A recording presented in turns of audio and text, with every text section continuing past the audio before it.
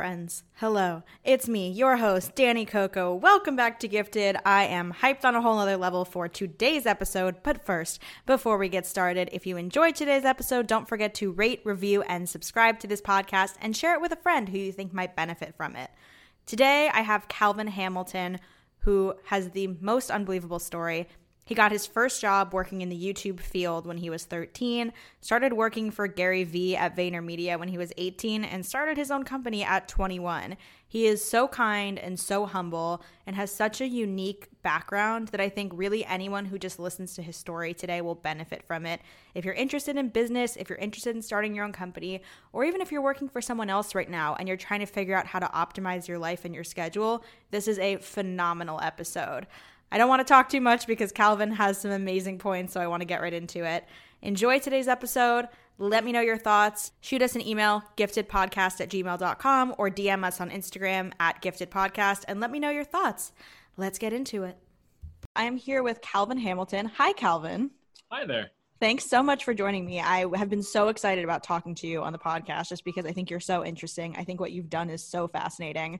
That is very humbling. I'll keep throwing compliments at you. But I really think it's so amazing. And so I'm really excited to dive into, obviously, the incredible career that you've had, and you've done it all very young, and you kind of have this amazing body of work under you. So I think it's going to be really fascinating to get into today.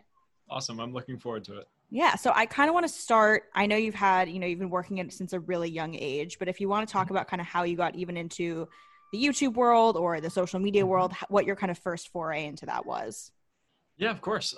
So the kickstart or the launch of my career was very accidental. When I was younger, I was obsessed with video games, specifically the Call of Duty franchise. And there were these big YouTubers that were posting their gameplay on YouTube. And at the time, this was very new. It wasn't something that had really been done before, as far as I'm concerned, at least.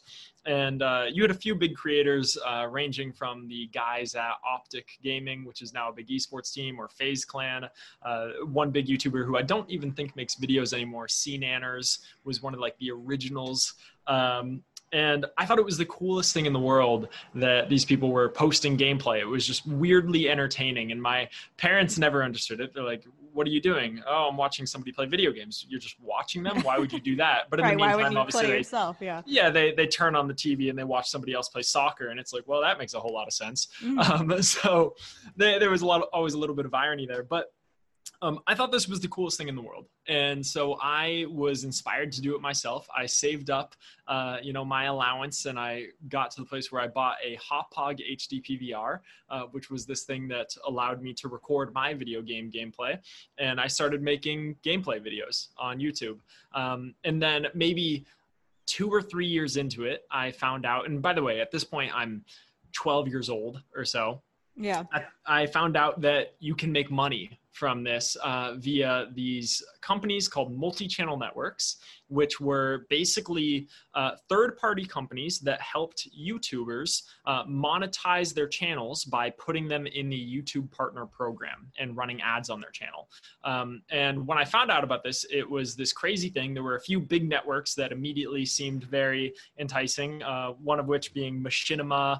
There was also an old network that I think is shut down now called Yoush, amongst a few others. And basically all of middle school, I spent making YouTube videos, and I was trying so hard to hit the minimum requirements to join one of these networks. And I finally did, which is how I found out that, you could make money. I found out how the MCN industry works and what the technicalities were behind growing a YouTube channel, which is ultimately how I got a job at an MCN. Down the line, I ended up Skype messaging the CEO of a small network called Content Pixel based in the UK when I was in 8th grade. I was 14, and he offered me a job working for free where I could work under him at Content Pixel to learn how the YouTube MCN industry worked. So did he know how old you were when you reached out to him? He did. Because I had to have my parents sign off on it. Oh my gosh.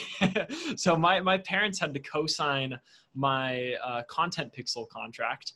And bear in mind, it was, I suppose you'd say, like a referral contract, or I worked on a commission basis where if I brought in a YouTube channel that became a partner, then I'd get a small percentage of what they would end up making. And it was, yeah. So he knew that I was 14 and he was surprisingly unfazed by it. And he just kind of gave me a shot. So a lot of my career being what it is today is just because a guy in his early 20s, I think he was like maybe 19 even at the time, decided to have a 14-year-old work for him for free. And that kind of set me up for the work that I do today. That's amazing. I think it's unbelievable that he was so okay with it. But I also think there's something to be said in general with YouTube, that the age of the creators varies so much that there's a lot of potential there. Obviously, you see that less on the work side and more on the creator side, but still. Absolutely.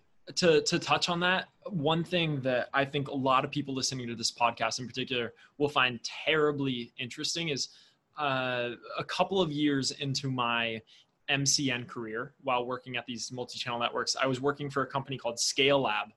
And some of my biggest partners in partners being people that had YouTube channels and that were creating YouTube videos, some of the biggest partners that I had signed at the network were in their early teens, like anywhere between 13 to 16 years old. I'm not going to say names because I don't want to, expose anybody here, but yeah, of course. But there was a 16-year-old kid that I worked with who lived in Ireland that was making anywhere, his average monthly payment, it ranged pretty heavily, but it was anywhere between $12,000 to $24,000 a month off of YouTube ad revenue.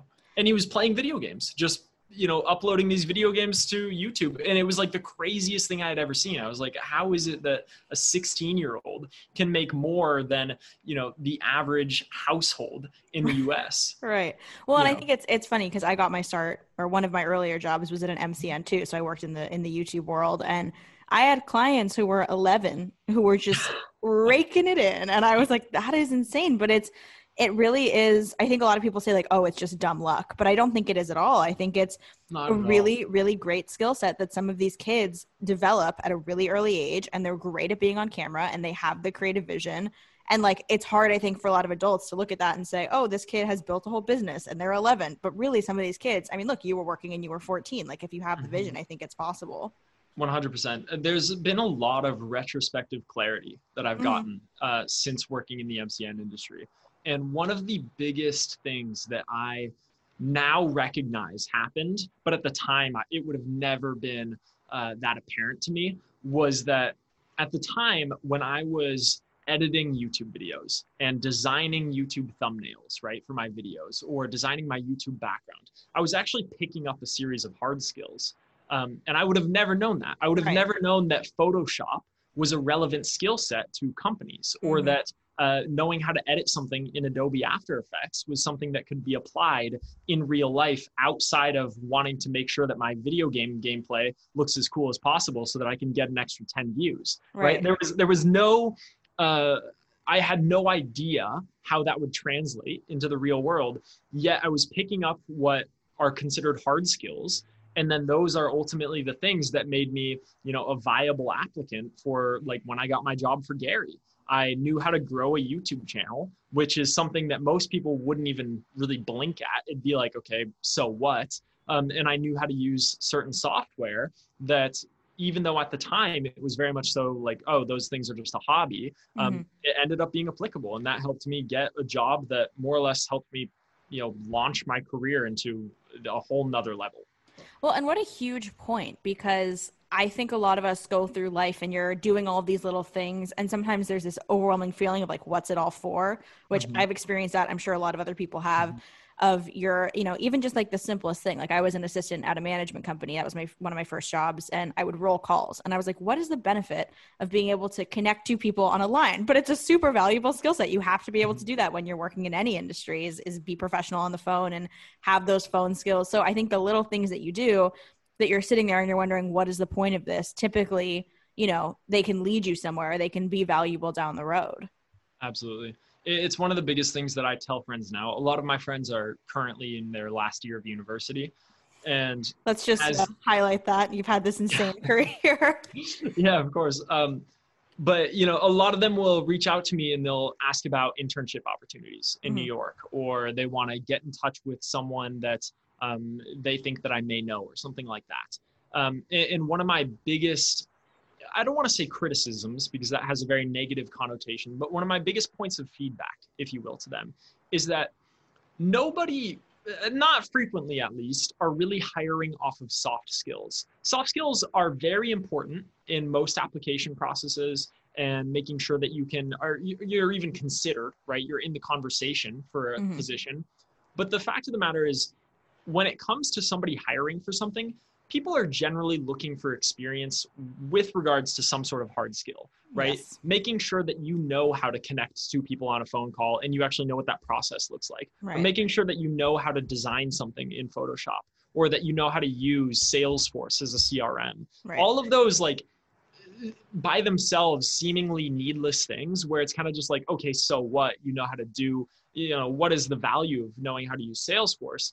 That can be immensely valuable to somebody else. And that's what they're willing to hire off of. So like, if you just spend your time learning 3 hard skills and then the rest of the time you just have your soft skills on point. And when I say soft skills, just like, being able to sit in a meeting and take notes, or, having the ability to conversate with the right people, and, project management, those things that are a little bit harder to define because they don't really pertain to a specific set of actions, I think that's immensely important. And it's something that often gets overlooked, where people think that just because they have a little bit of business knowledge, that they're the perfect applicant for every position. Yeah. Well, I think what's, not to get too far down this rabbit hole, because I could go all day, but I think when I look at college and university, that's always a point that I've had is, so where I went to school, I was a screenwriting major, and literally all we did was write and analyze scripts. And I was like, great. And then I have friends who went to slightly fancier universities who were also screenwriting and film majors. And I was like, so what did you write? And they were like, nothing. We analyzed films. And I was a screenwriting major. And that always kind of blows my mind, because it's the same concept of you have to do and practice what it is that you're going to need to do in the real world. Absolutely. With school as well. Same goes for that. You have to be able to hone those skills. And, it's great if you know how to analyze a Steven Spielberg film, but that's not necessarily what they're going to want from you when you're an assistant for a producer. So I think it's just an interesting kind of conversation. Absolutely. That way. I'm going to flip the roles on you here, and I'm going to ask you a question if you don't mind. Go for it. Out of curiosity, from your experience transitioning, because you graduated college very young from our last conversation, what was that process like, transitioning from very young college grad to, professional work life, seeing as how you said you were 19? Is that 18, correct? yeah. 18? And did you have to go through the normal interview processes that are associated with like working at a Studio 71, for example? Yeah. So I kind of I guess I should say I got lucky, because I was like obsessed with the idea of interning places. I don't know what it was, but I was like, I have to intern everywhere that I, can. So my senior year, I got an internship at a talent management company that was all for traditional talent. And I was working there, and while I was interning there, I had to fill in for an assistant for a couple days, and she, 2 days before my graduation, quit to go work somewhere else. And so that same manager was like, perfect, just slide on in. So like the day of my graduation, I started working full time. Okay. So I got lucky in the way that I didn't have to go through a whole interview process, because I had started interviewing at talent management companies and was like, to work in the mailroom. And I was like, I actually don't know that this is going to be great for my sanity. So I got lucky that that timing worked out perfectly, and I got to be an assistant. But for me, and I'm sure you can attest to this too, it was an interesting balance of, some people thought that the fact that I was 18 was so interesting and such a great thing and spoke to my ability to move quickly, whatever.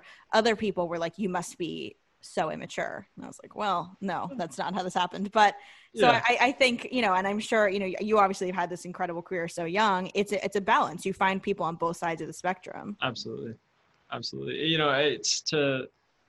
Obviously it looked like you were hesitant to use the word lucky. Yeah. And I completely understand that, in that there's this quote that's particularly popular, and perhaps you know it. It's something along the lines of like, luck is when the timeliness meets preparedness, or something like that. Yeah. And I completely agree with that. The way that I got my job for Gary tweeted on Twitter saying that he needed help on the YouTube platform. To clarify, this is like Gary V that he is about to talk to or talk about.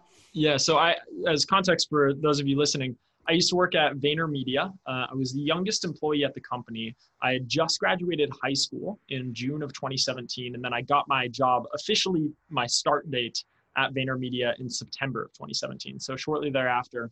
And the way that I got that job was something where I frequently go back and I look at it as I was really lucky. But frankly, I also hesitate to use that word because it's like there was a lot that went into it in the background, right? It wasn't like anybody on Twitter could have gotten the same job. It was very much so based off of the experience of the past 5 years of working in the industry that I did.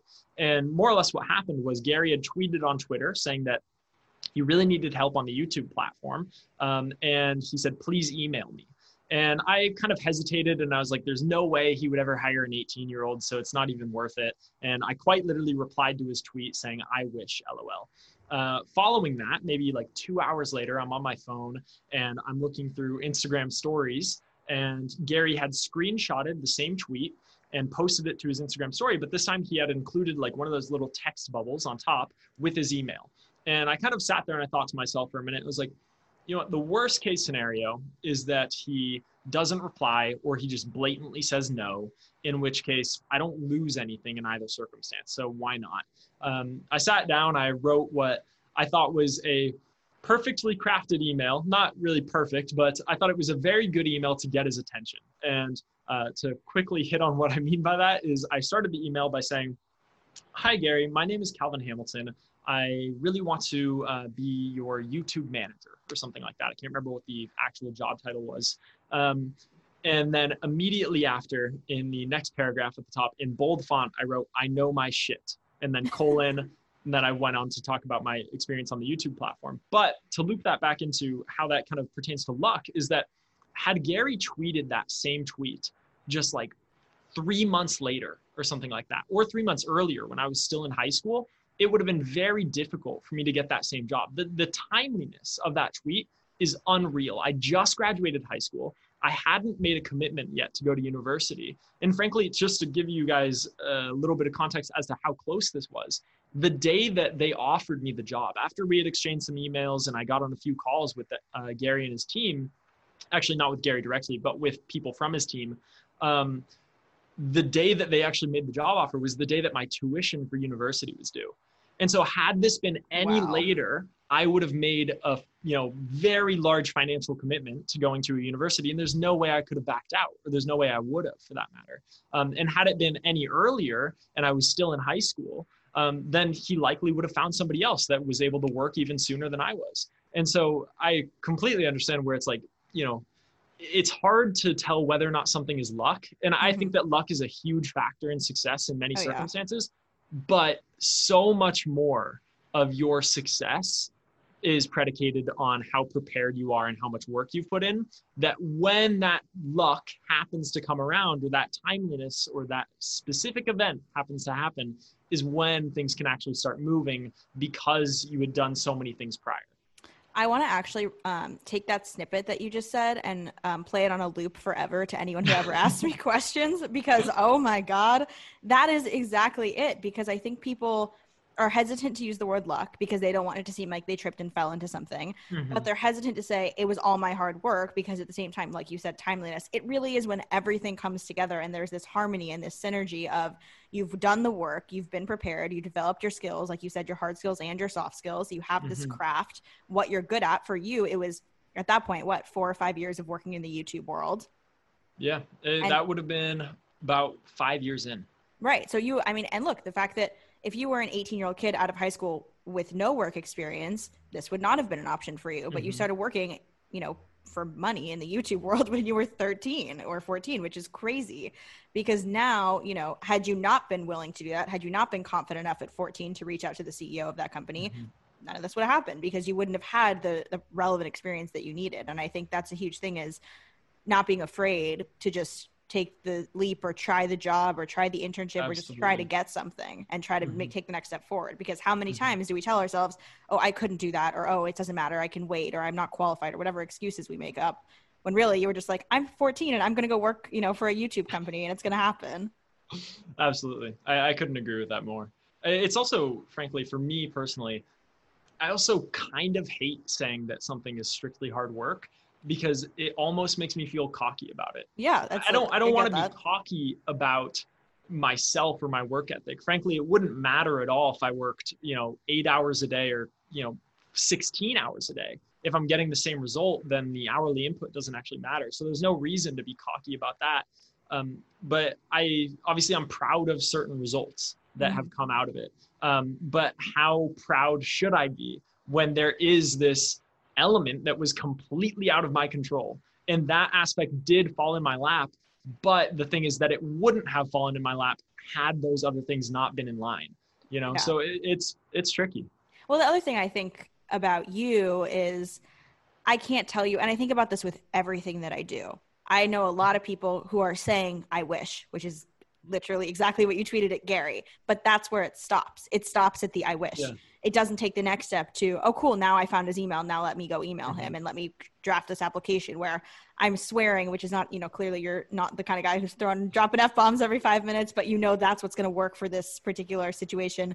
Most people are not taking, I shouldn't say most people, but a lot of people are not taking the next step. And I think that's where the credit goes to you is, yes, you had the work experience. Yes, it was the right timing and the right opportunity, but you could have just not taken advantage of it. And I think so many people make that mistake. Absolutely. I completely agree. Yeah. So you tweet Gary, you email Gary, you get on these phone calls with his team, and you end up getting the job. At that point, did people know that you were 18? Yeah. So I was very upfront with Gary's team. Specifically, I was on the phone with Andy Kranak, who is Gary's brand director. He's kind of the head of Team Gary V, who directly reports to Gary, if you will. And we all directly report to Gary, but the thing is that Gary's such a busy guy that there are so many layers of friction where, to help put that into perspective, out of my year and 7 months working at VaynerMedia, I had 2 one-on-one meetings with Gary total, total one-on-one meetings with Gary, and maybe like 10 meetings collectively, if you include like client-facing meetings, as well as just like team meetings for Team Gary V. So it's really not much. Your time with Gary is very limited unless you're a videographer and you're filming him all day, every day. Right. So that's that side of things. But when I was on the phone with Andy Kranak, I was very upfront about my age, even though apparently my understanding is that you're not supposed to ask about those things in an interview process. Yeah, I found that out later too. It's technically illegal, but not allowed. Yeah. So yeah. I came to the same discovery. Needless to say, it didn't affect anything. Right. Thank God. He was actually the Team Gary V ecosystem, if you will. They're very keen on giving young people a shot if they feel like they have the skill set and if they're hungry enough to fulfill the position that they're looking to fill. So that was great. The only thing is that once I had arrived at VaynerMedia, I was so hesitant to tell anybody my age. I didn't want people to think that I was just this young kid or this baby at the organization. And it was very much so riding a fine line between I was very confident because of my age. Being an 18-year-old moving to New York City and working for Gary Vaynerchuk was like the coolest thing ever to say. You're like, I am so proud of that. Yeah. Oh yeah, that was such an ego boost, of course. Yeah. And I'll be the first to say that there were definitely times where I found myself like getting a little deep into my ego, and not to the point where I would ever treat somebody poorly, but I would even just start thinking things of like, oh my gosh, I'm so great. And it's like, okay, let's take a few steps back, Yeah. And so that was one part. But then at the same time, because I was so young, I didn't necessarily wanting everybody to look at me as a teenager. There are, certain subconscious biases that we have towards teenagers. And so that was something I really kept close to the chest. And I didn't tell anybody unless they were on my team at Team Gary V. And then the rest of VaynerMedia, and I did some client work on the agency side. As far as they were concerned, I was probably in my mid-20s. Mm-hmm. I mean, this is such a cool conversation for me, because I don't know anyone who's been in like my position, which is like when I was working at Studio 71, I was 19, and it was this weird balance of, I wasn't going to lie if somebody asked, obviously, but I don't want, people, it's funny. One of my best friends was on my team, like best friends now. And she always says to me, yeah, we all guessed you were like in your like mid 30s when you started working there. We were like, she's kind of old. Because it's like a younger company. They're like, she's a little old to be working here. I was like, oh my God. But it's funny because you don't want to, not tell the truth, and you don't want to seem like you're hiding something, but also you want people to take you seriously. And the problem that I always had kind of reconciling in my head, I'm sure you felt this too, is you're like, I got here because I'm smart and I work hard, and it was it was me being mature for my age. That's how I got here. It wasn't me being like, I want to go party with my friends. I'm 19 like that. So, but that's a stigma that people have. So even if the reason that you got there is in spite of your age, not because of it, people are still going to look at you as that being a primary factor. 100%.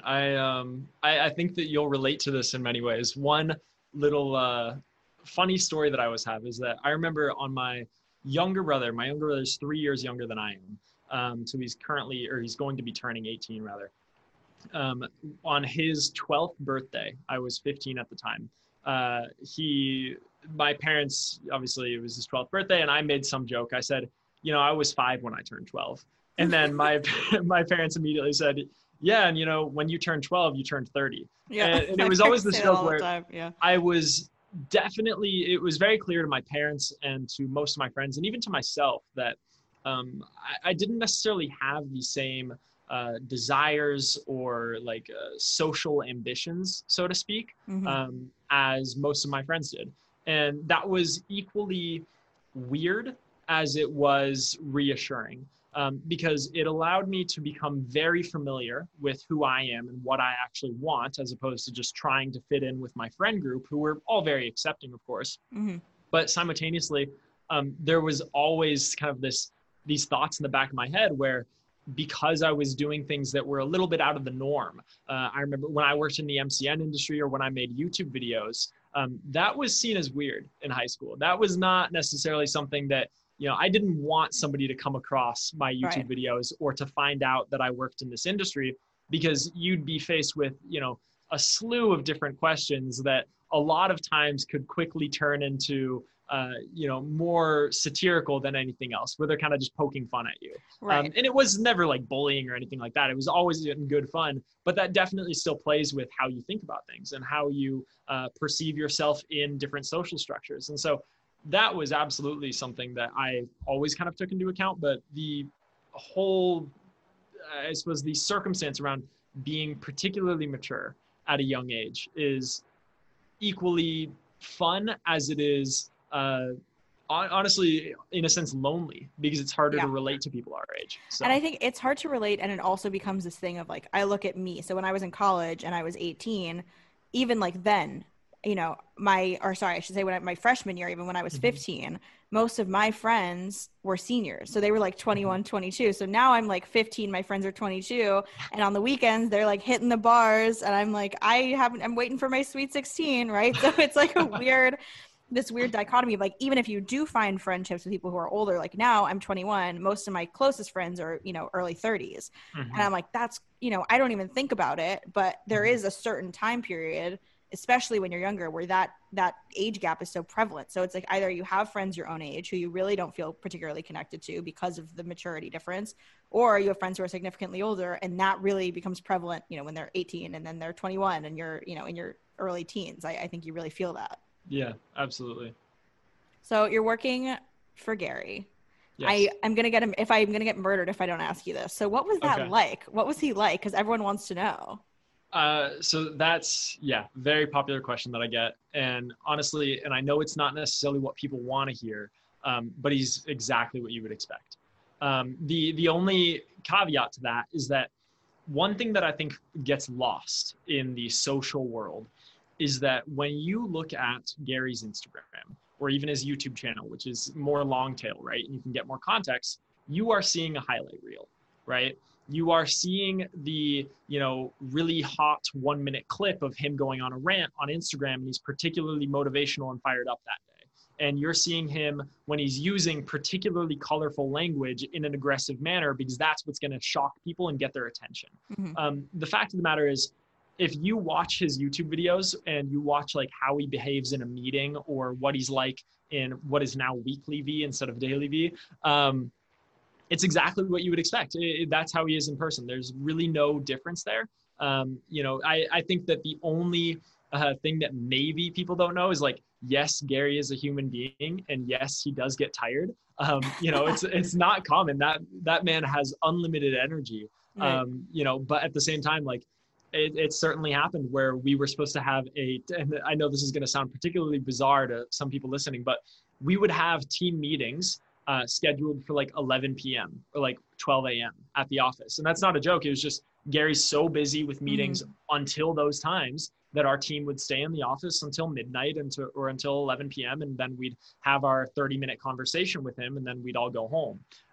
And I know that may sound bizarre, but at the same time, there were a couple of times where we would have one of those meetings scheduled, and then, 11 o'clock or 11:30 would roll around. And then Gary's just like, hey guys, I'm too tired tonight, but let's schedule this for another time. And so it's like, it does happen. He doesn't have unlimited energy. Right. He's still a human, but at the same time, exactly what you see on YouTube or on Instagram is what you get in person. You just have to bear in mind that those are highlight reels. Right. Those are the clips that are made to fire people up and to inspire them, or whatever the case is. And I think, as it is with anyone, that's what social media is in general. And I mean, you've worked in the social media world for a long time, that it's the best moments and it's the best seconds of people's lives, which is great because that can be helpful to see. But it's also like, bear in mind that people are still people. Absolutely. One thing that this always baffles me in a sense is that I see it happen so frequently in a bunch of different contexts where people will look at certain like YouTube vloggers, like couple vloggers, right? And they're like, wow, they have such a perfect relationship. It's like, well, do you really think even for a minute they're going to show you the bad parts?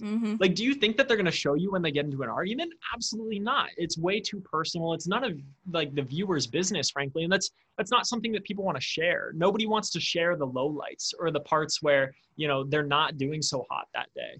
Right. Frankly, I think a really good example of this is if you go onto YouTube and you like watch morning routine videos. And some people have like the most extreme morning routine or daily routine for that matter, where it's like, okay, I mean, that's cool. And if they stick to that, that's amazing. Like I'm very religious about what I do in the morning and how I go about my day. And it's really important to me to have like a really good start. But simultaneously, I think that people take it too seriously in a sense. They think that just because they watched 1 4-minute video of somebody, that's how perfect their life must be. And it always is like that. And it's absolutely not the case. Like, things always happen, and people are people. So there's always a circumstance that you just don't get to see, even though they're always going to frame their videos or pictures or articles in a way where you feel like you're getting everything.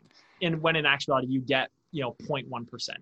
It's funny because there was, you just got me thinking about this. I haven't thought about this in forever, but there was a YouTube couple that I managed and a couple vlogger, and they were like the ultimate, like positive, like perfect relationship, blah, blah, blah. They come into my office and like minute 3, they're in the most intense argument that I've like ever seen, not being mean to each other, but just like, no, like this is how it is. And I was just like, oh my gosh. And that was like one of my first wake up calls of like, I'm sitting here being like, I'm going to meet the couple who's like the most in love, and they're just so obsessed with each other. And like minute 3, they're just like arguing about business.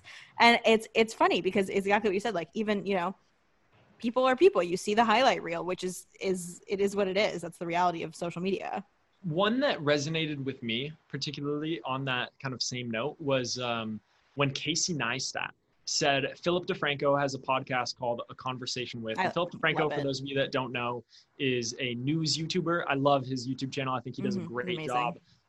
He had Casey Neistat, who's also, if you don't know, a very big YouTube vlogger with millions of subscribers that used to do daily vlogs. And, he used to vlog every single day in New York City or while traveling, whatever the case was. And he amassed a huge following from it.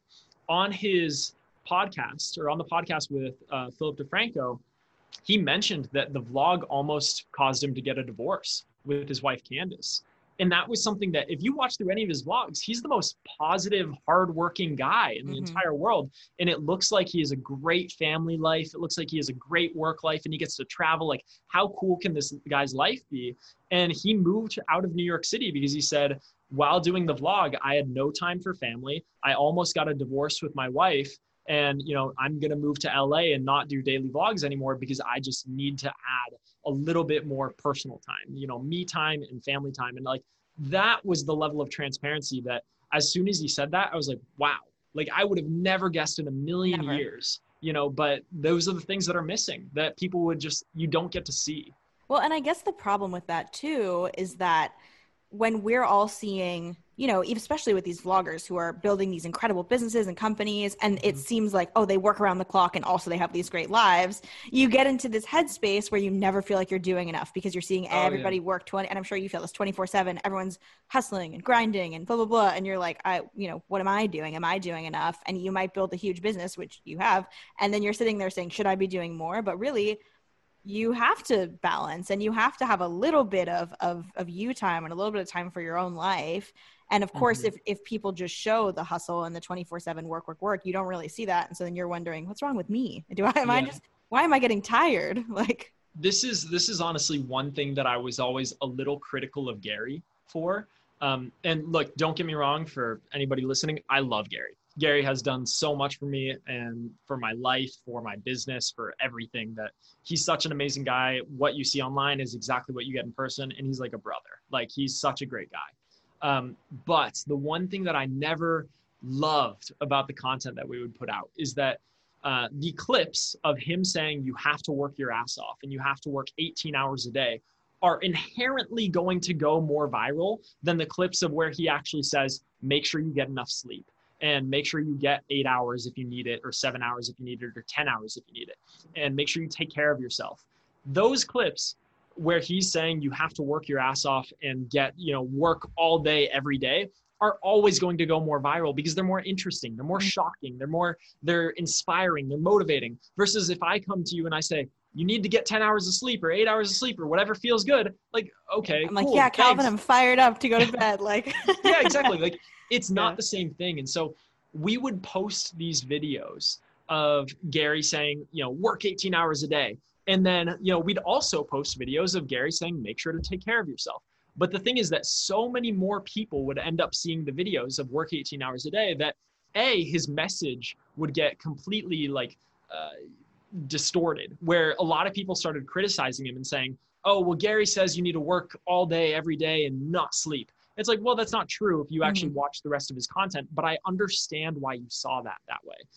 And then simultaneously, there was also the issue of even me, myself, while working at VaynerMedia, even though I know Gary's message and I know what he preaches and I know him as a person, I at one point was trying to have the schedule of wake up at 5 a.m., go to bed at 11 a.m. every day. And I got burnt out after a month and I felt so groggy and I did not feel well at all, where I woke up, I would go on a run or go to the gym, and then I would be on my laptop all day for the rest of the day. And I would be working either on Scale Lab stuff or VaynerMedia stuff. It was one or the other. I was working out as a contractor there at the time. And that was so hard for me. And that immediately took a hit on my mental health, where I was not feeling well because I wasn't sleeping enough. I immediately started eating worse than I did because getting a quick slice of pizza was significantly easier than making a home cooked meal because it took less time. Right. And simultaneously, I wasn't hanging out with friends anymore. I barely had any friends in New York to start with, So when you took all those things together, my first 4 months in New York were actually pretty miserable. And that's not something that I would say so a ton, because from the outside looking in, of course, this young kid just got a job working for this super cool entrepreneur with millions of followers online. He must be living the life in New York City, when in actuality, behind the scenes, I was miserable for my first 4 months in New York. And then it wasn't until I finally took a step back and I said, okay, I need at least 7 hours of sleep is what I figured out what works for me. If I get 7 hours of sleep, I feel good. If I get 8, I feel great. And anything on top of that, it's just kind of at that point, what do you say? Something diminishing returns, right? Where after 8 hours of sleep, it's kind of maybe I feel extra cozy, but that's about it. Yeah, that's about all that happens. Yeah. And so I learned that pretty quickly. I also learned that it's really important just to have friends. And easier said than done if you're in a new city and you're much younger than your colleagues. But simultaneously, it became very important to me to just establish a circle, or as a tribe, as a lot of people say. And that's something where I just wish that more people would have a full sense of, because the hustle mentality still is so pervasive of you need to work 16 to 18 hours a day. I don't believe it. I really don't. I feel the same way, because I think it's a scary thing, and I hate the word toxic because it gets so overused. But it really can be dangerous when that's the messaging is, work your ass off and that's it, because I couldn't agree with you more. And I think you probably feel this, but people, I think when you have an opportunity like what you had working for Gary, if you were to say, you know, circumstantially, there are some negative effects on my mental health, you're so ungrateful. But it's like, no, not at all. You can appreciate what you have, but also know that life requires some level of self-care or balance or whatever it might be. Absolutely. And the thing is, there are quite literally thousands, tens of thousands, or hundreds of thousands of kids that are in their teens and 20s that want to work for Gary. And when they send him a message, they're saying, I will work, 20 hours a day and barely get any sleep for you. And it's like an inherently bad idea. In other words, what they're saying is, I will sacrifice my mental and physical health just so that I can work for you. And at that point, honestly, it's not worth it. Like, not at all. If you take care of yourself first, you'll be in a better position. Like, as context, today, my current daily schedule every day is I wake up very early, but that's because I choose to. It's not necessarily because I need to be uber productive. Right. But I typically spend the first 3.5 hours of my day working out, reading, meditating, showering, journaling, stuff like that. 3.5 hours where I have done no work as it pertains to my company notice. And then I probably spend 9 hours throughout the day actually at my computer working. And then the rest of that time is between lunch, dinner, spending time with my girlfriend, my roommate, other friends. And, I make sure that I get 7 to 8 hours of sleep. And that's a very healthy and happy routine for me, where I just I feel at my best when I'm like this. And I think that's so, so, so important that, we're going to dive back into kind of your story and your transition to starting your own business, but that you have balance in your life. And yes, you're obviously an extremely hard worker. That's given to anyone who looks at what you've done. Mm-hmm. But you're also not waking up 4 a.m., working straight till 11 p.m. and then, maybe drinking some water in between, if you remember, you're balancing. And I think, I've said this before too, and I really believe it. The best work that I've ever done, the most productive I've ever been, the most successful I've ever been, is when I actually took care of my mental health and my physical health. Mm-hmm. And when I felt bad about myself because I wasn't working out and I wasn't, exercising and I wasn't getting any sleep and I was constantly stressed out and working around the clock, I wasn't productive. It took me 12 hours to do what I could now do in 6 hours because I take care of myself. That's a very good point that I also should have hit on when I first said, when I was first starting at VaynerMedia in those first 4 months, productivity absolutely went down the drain. Mm-hmm. Even though I was working more than ever, I was working, roughly the 18 hours a day because I only slept 6 hours or whatever. Mm-hmm. But my productivity in terms of just the mental clarity, how quickly I could think, how frequently I was able to get things done without being distracted in 2 seconds was terrible in comparison to how it is now, where I may only really sit at my laptop for 8 to 9 hours a day, but I'm very happy with my work output and, just these systems that I've put in place for myself and my business and how I conduct or how I almost use my time, if you will. I feel like people are so quick to give up their time when time is the most valuable thing that you have. Mm-hmm. Everything else can be probably given back to you. Right. If you're going to be scarce with anything, be scarce with your time. Don't be scarce with your money. If you are quicker to give away money than you are time, there's inherently a problem there. Unless, of course, one is significantly more scarce than the other, but time is just so much more valuable. And when I was putting all of my time into work and zero into self-care, which then helps my time be worth more, it was just a terrible cycle. Yeah. And that happens to so many people. And so you spent those first 4 months at, VaynerMedia. And then did you find a balance at some point? When did that shift happen for you where you started to feel more productive and you were actually taking care of yourself? That's a great question as well.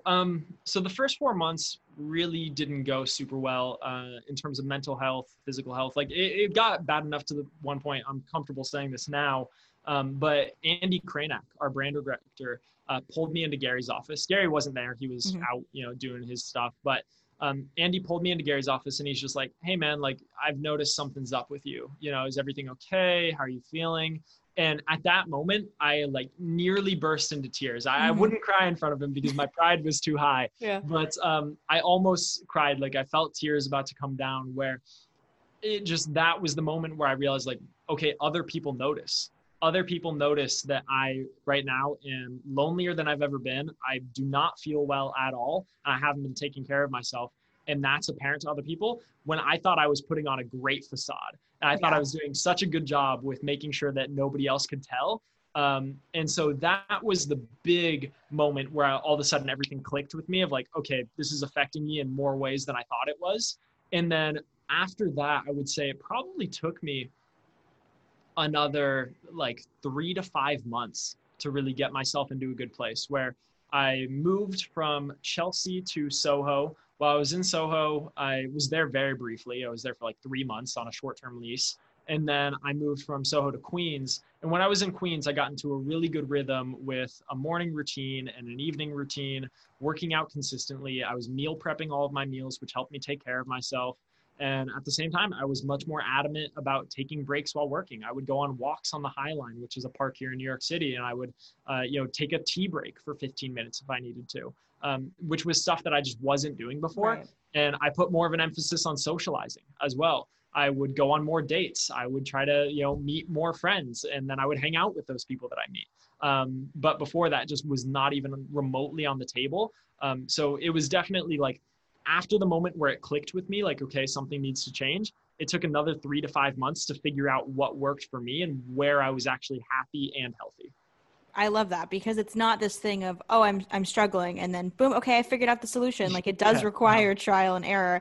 100. And it also requires some honesty with yourself, because I think the easier thing to do is to be like, no, I'm fine. Everything's fine. And if you hadn't had that kind of wake up call, you don't know, you could have been months and months and months before that happened. So I think that's, two things there. One, if you see that someone's struggling, ask them how they're doing, because I think we're all so afraid to do that. You don't want to, hurt anyone's feelings or make them feel called out, but like, people struggle. Like, it's important to reach out and ask how they're doing.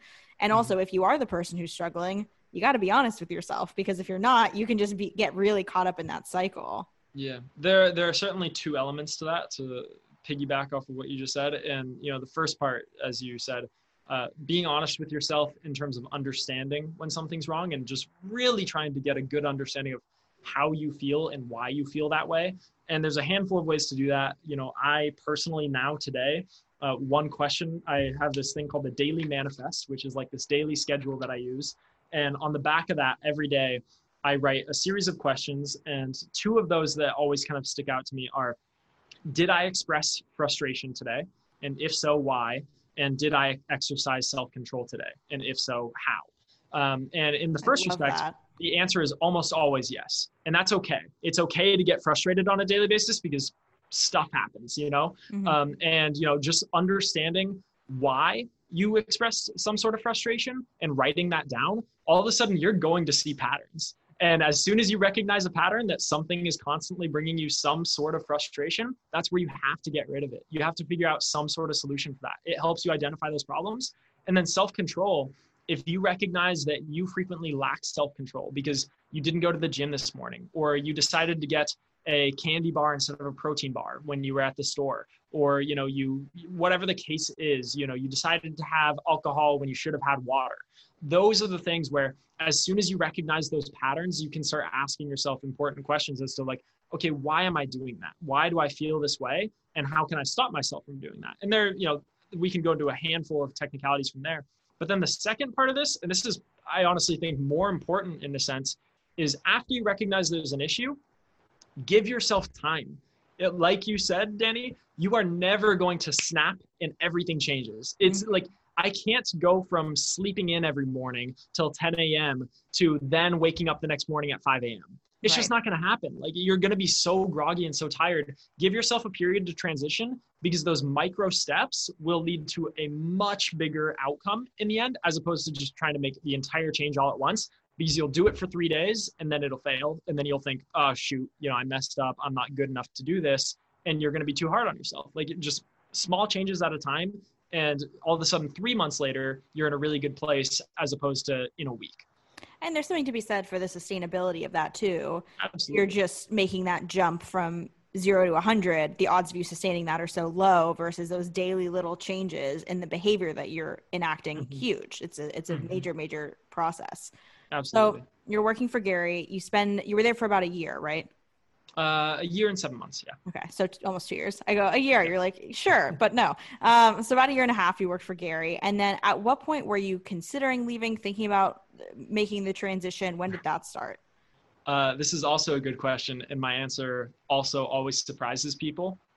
I thought about leaving VaynerMedia about every minute that I was there.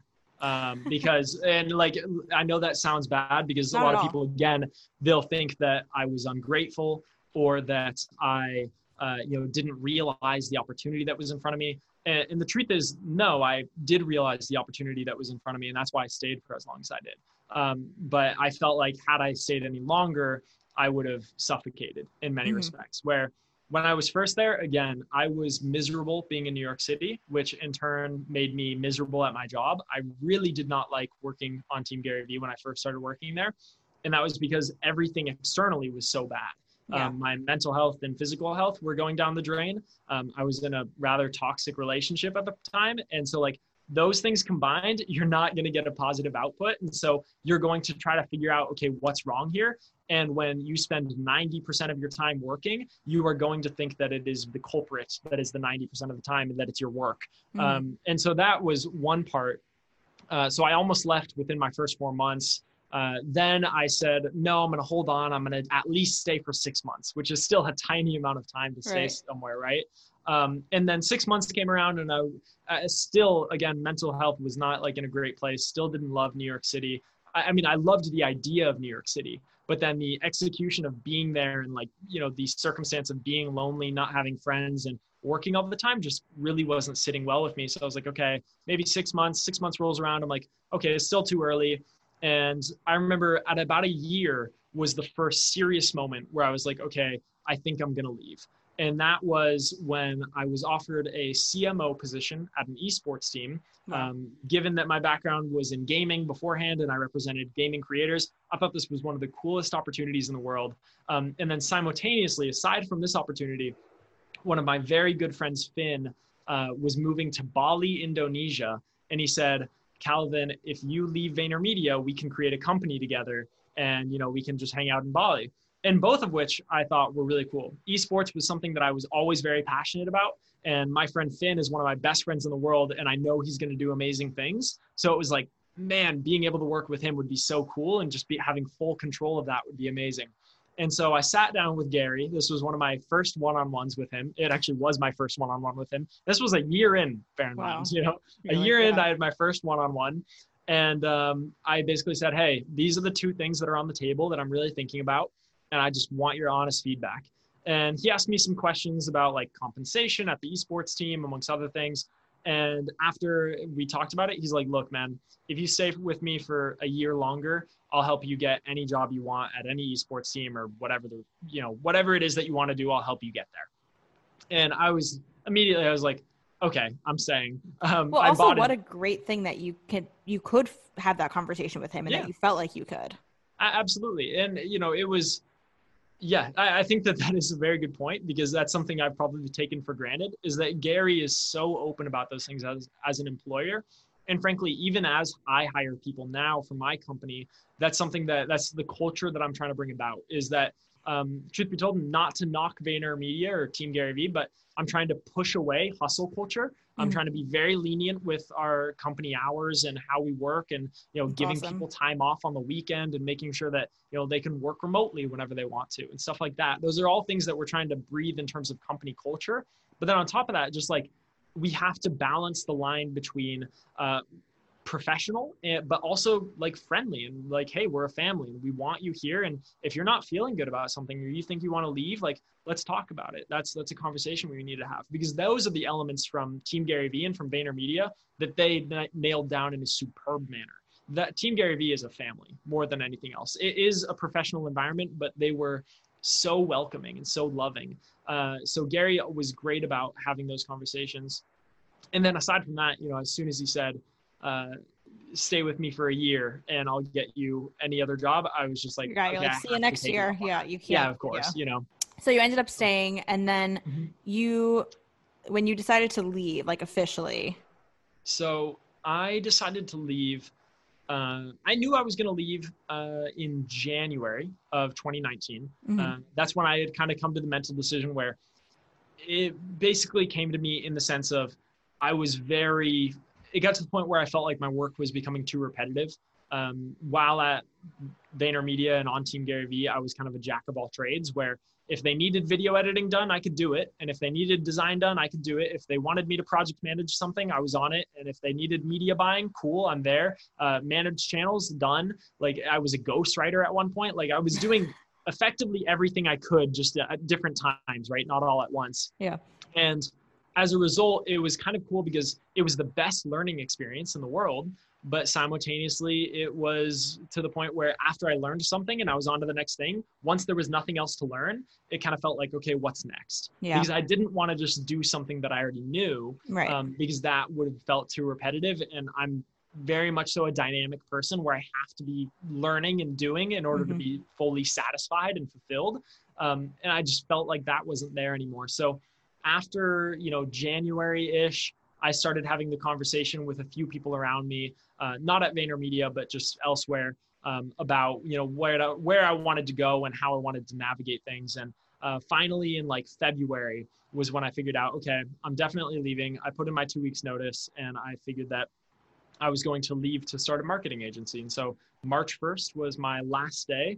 And at the time, to help give you guys some context, after a year and a half, despite being employee number like 20 on Team Gary Vee when I was hired, I was now employee number 5, and our team was 35 people large. And so what that means in essence is that turnover on Team Gary Vee was extremely high.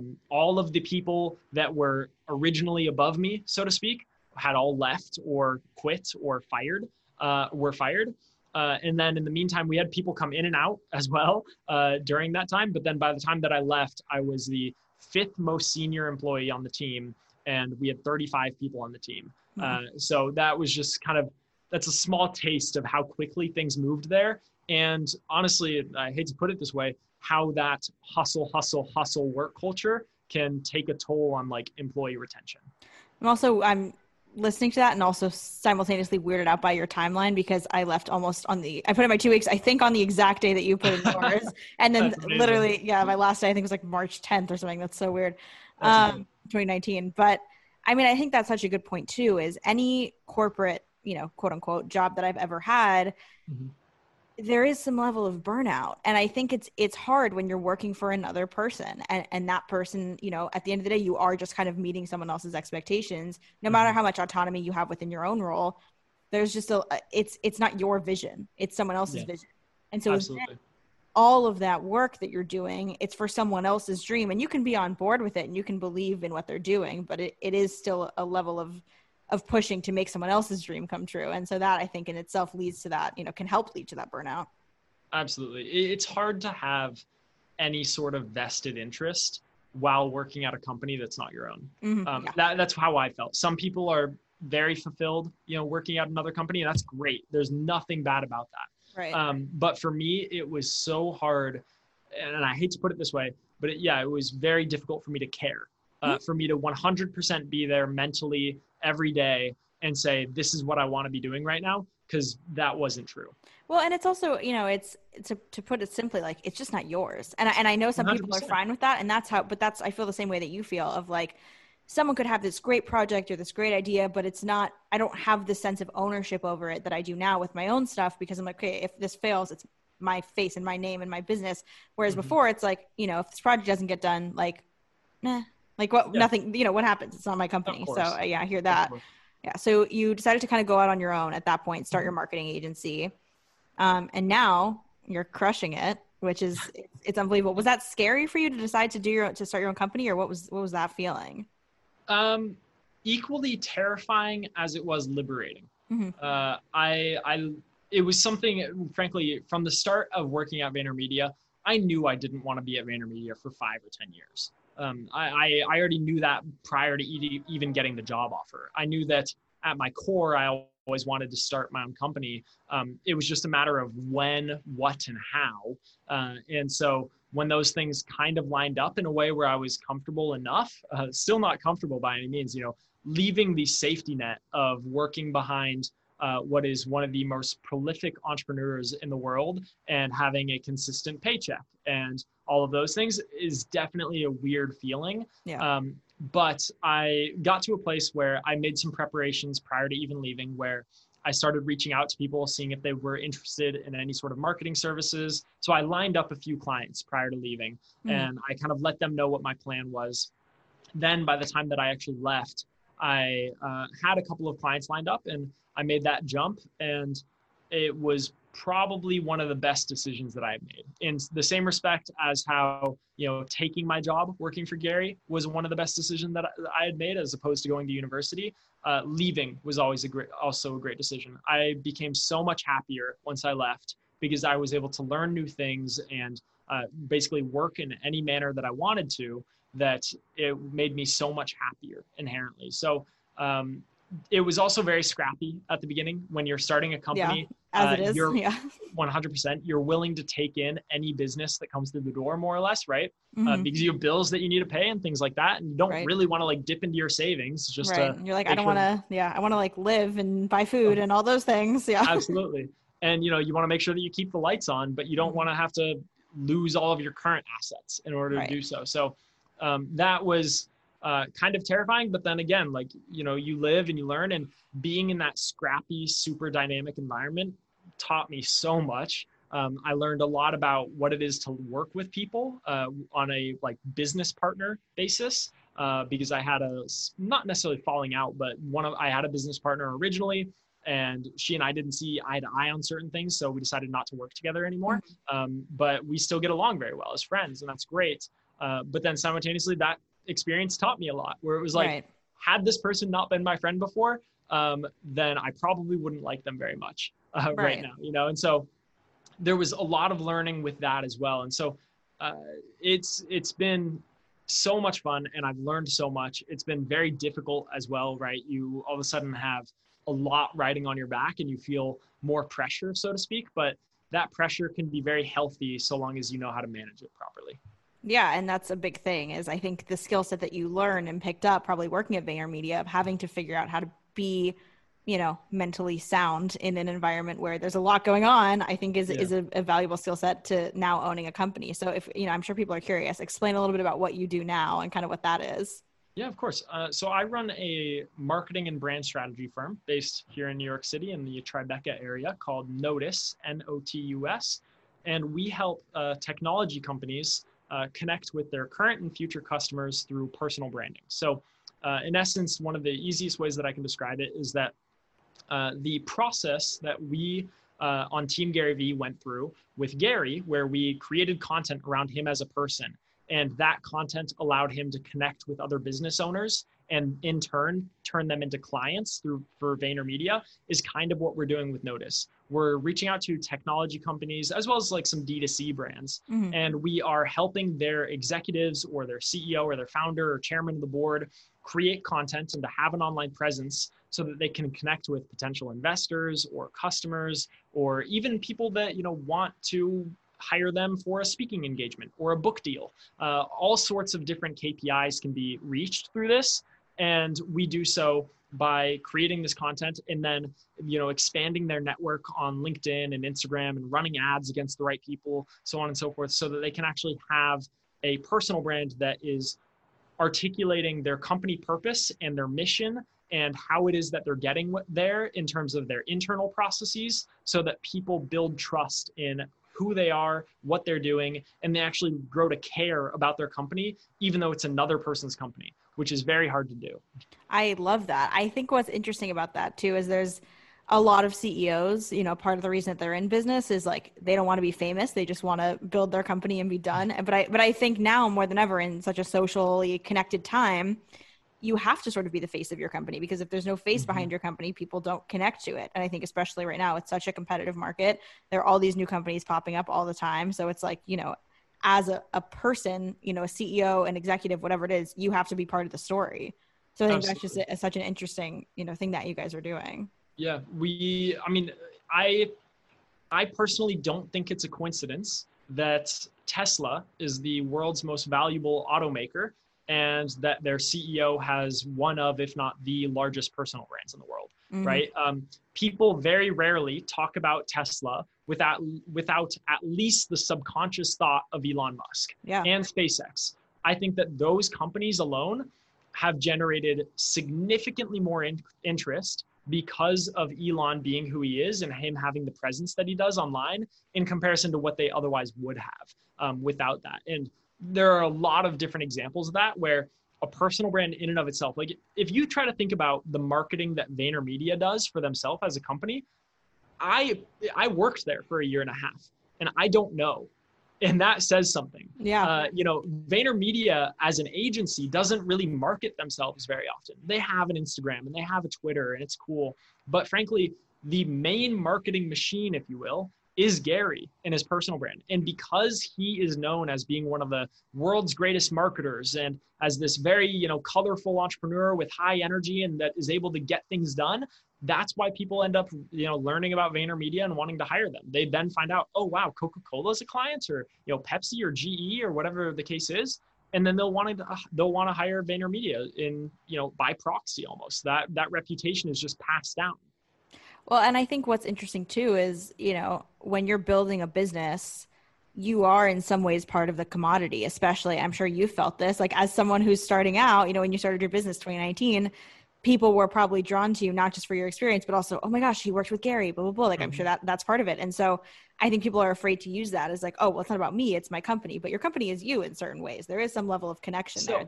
100%. And here's the thing is ironically, that's become a fine line in many respects where when I left VaynerMedia, having the ability to say that I worked for Gary Vee was a huge point of leverage. And it still is in many respects. If you know who Gary is, then that can really help during the sales process. A lot of the times people that are fans of Gary, if they look at my LinkedIn and they're somewhat interested in hiring somebody for personal branding, that conversation becomes significantly easier to have once they realize that I used to work for Gary. And they're like, wow, okay, very identifiable personal brand. And this guy helped run that.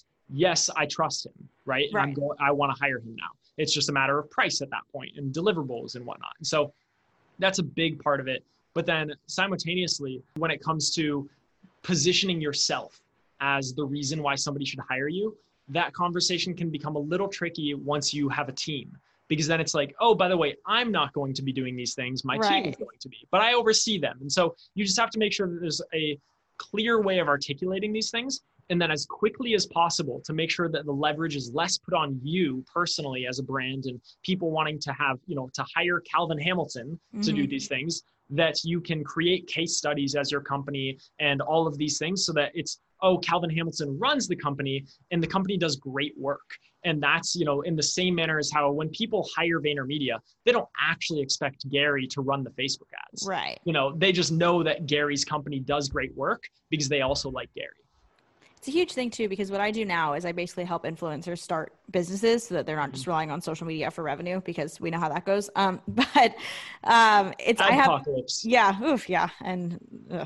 we have this conversation all the time with my clients is, oh, I want to start a company and I want it to be, I want my name in it, or I want the company to just be my name. And I'm like, do you though? Because then, in a year when this company blows up, or, hopefully you have tons and tons of employees, they're expecting you to be the product. They're expecting you to be the person that they're communicating with. And that's obviously not realistic. Yeah, I think that's a great point. And I think that applies primarily in the service industry where, if I ran Calvin Hamilton LLC, I think people would expect that Calvin Hamilton is a consultant that will then do everything.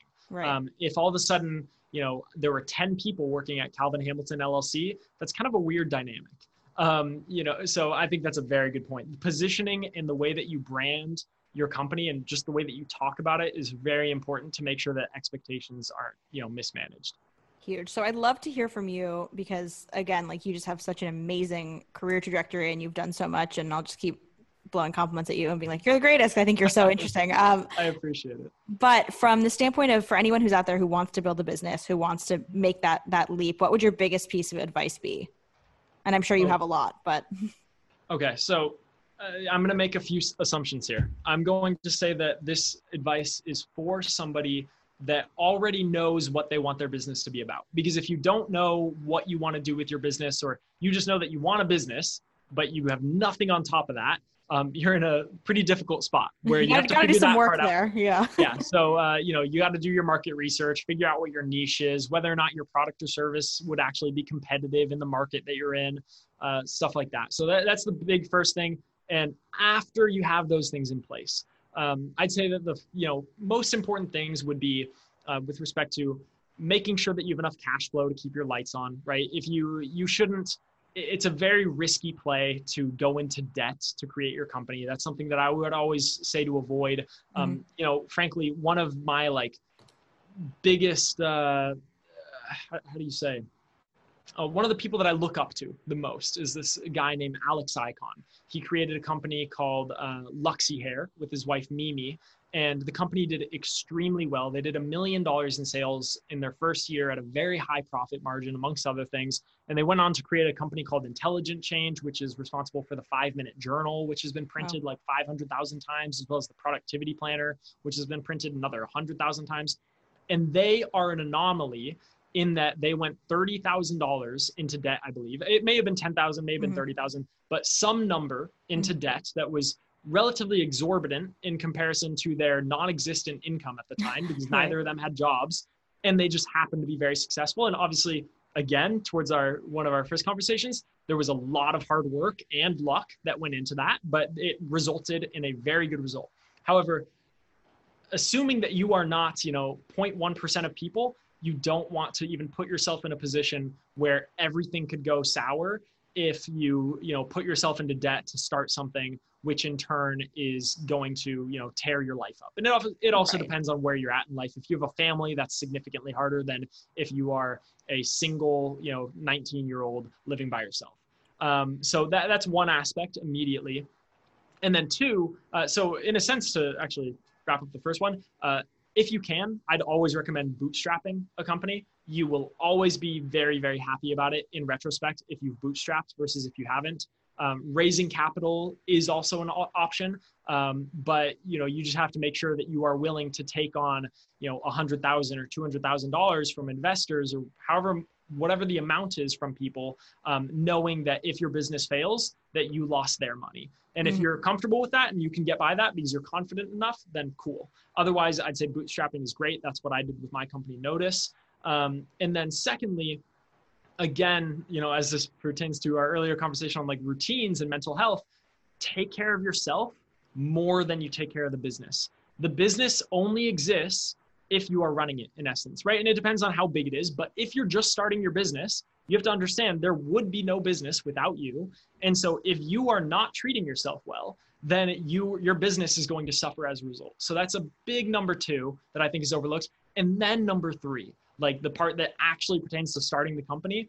And this isn't necessarily very technical advice, but just make sure that you really put your all into it and that you actually care about what it is that you're doing.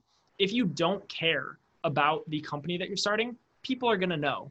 I can already almost assure you that you are going to work very hard and you're going to be able to convince people that you are doing something that's important, because they're going to hear that and they're going to sense that when they talk to you. They're going to see your energy. And on top of that, it's going to be significantly easier to close people. There's also going to be a lot of testing and learning. You should never go into a business assuming that everything's going to go perfectly, because I promise you it won't. But at the same time, if you are really giving your all into something, you can always figure it out. So amazing. So helpful. I hope y'all are taking notes. This is so great. Calvin, I'm so unbelievably appreciative of you coming on and doing this. I think you're just wonderful. This is just so great. Thank you so much for having me. Of course. If people are looking to find you, where's the best place to go? I'd say the biggest one is LinkedIn, where my LinkedIn is Calvin Hamilton. And then the second would be on Instagram, where my Instagram is Calvin's Mind. So CalvinsMind. And the links will be in the description for the podcast, so you guys can check them out. Thank you so much again. I really appreciate it. Hey, thank you so much. I appreciate you having me. I'm just so unbelievably grateful that Calvin did the podcast. I think his story is amazing. I think he's amazing. Make sure to check out his company, Notice, Notus. Calvin's LinkedIn and Calvin's Instagram will both be linked in the description for this episode. If you enjoyed, please don't forget to rate, review, and subscribe. Share this podcast with a friend that you think it might help. And I will see you next week.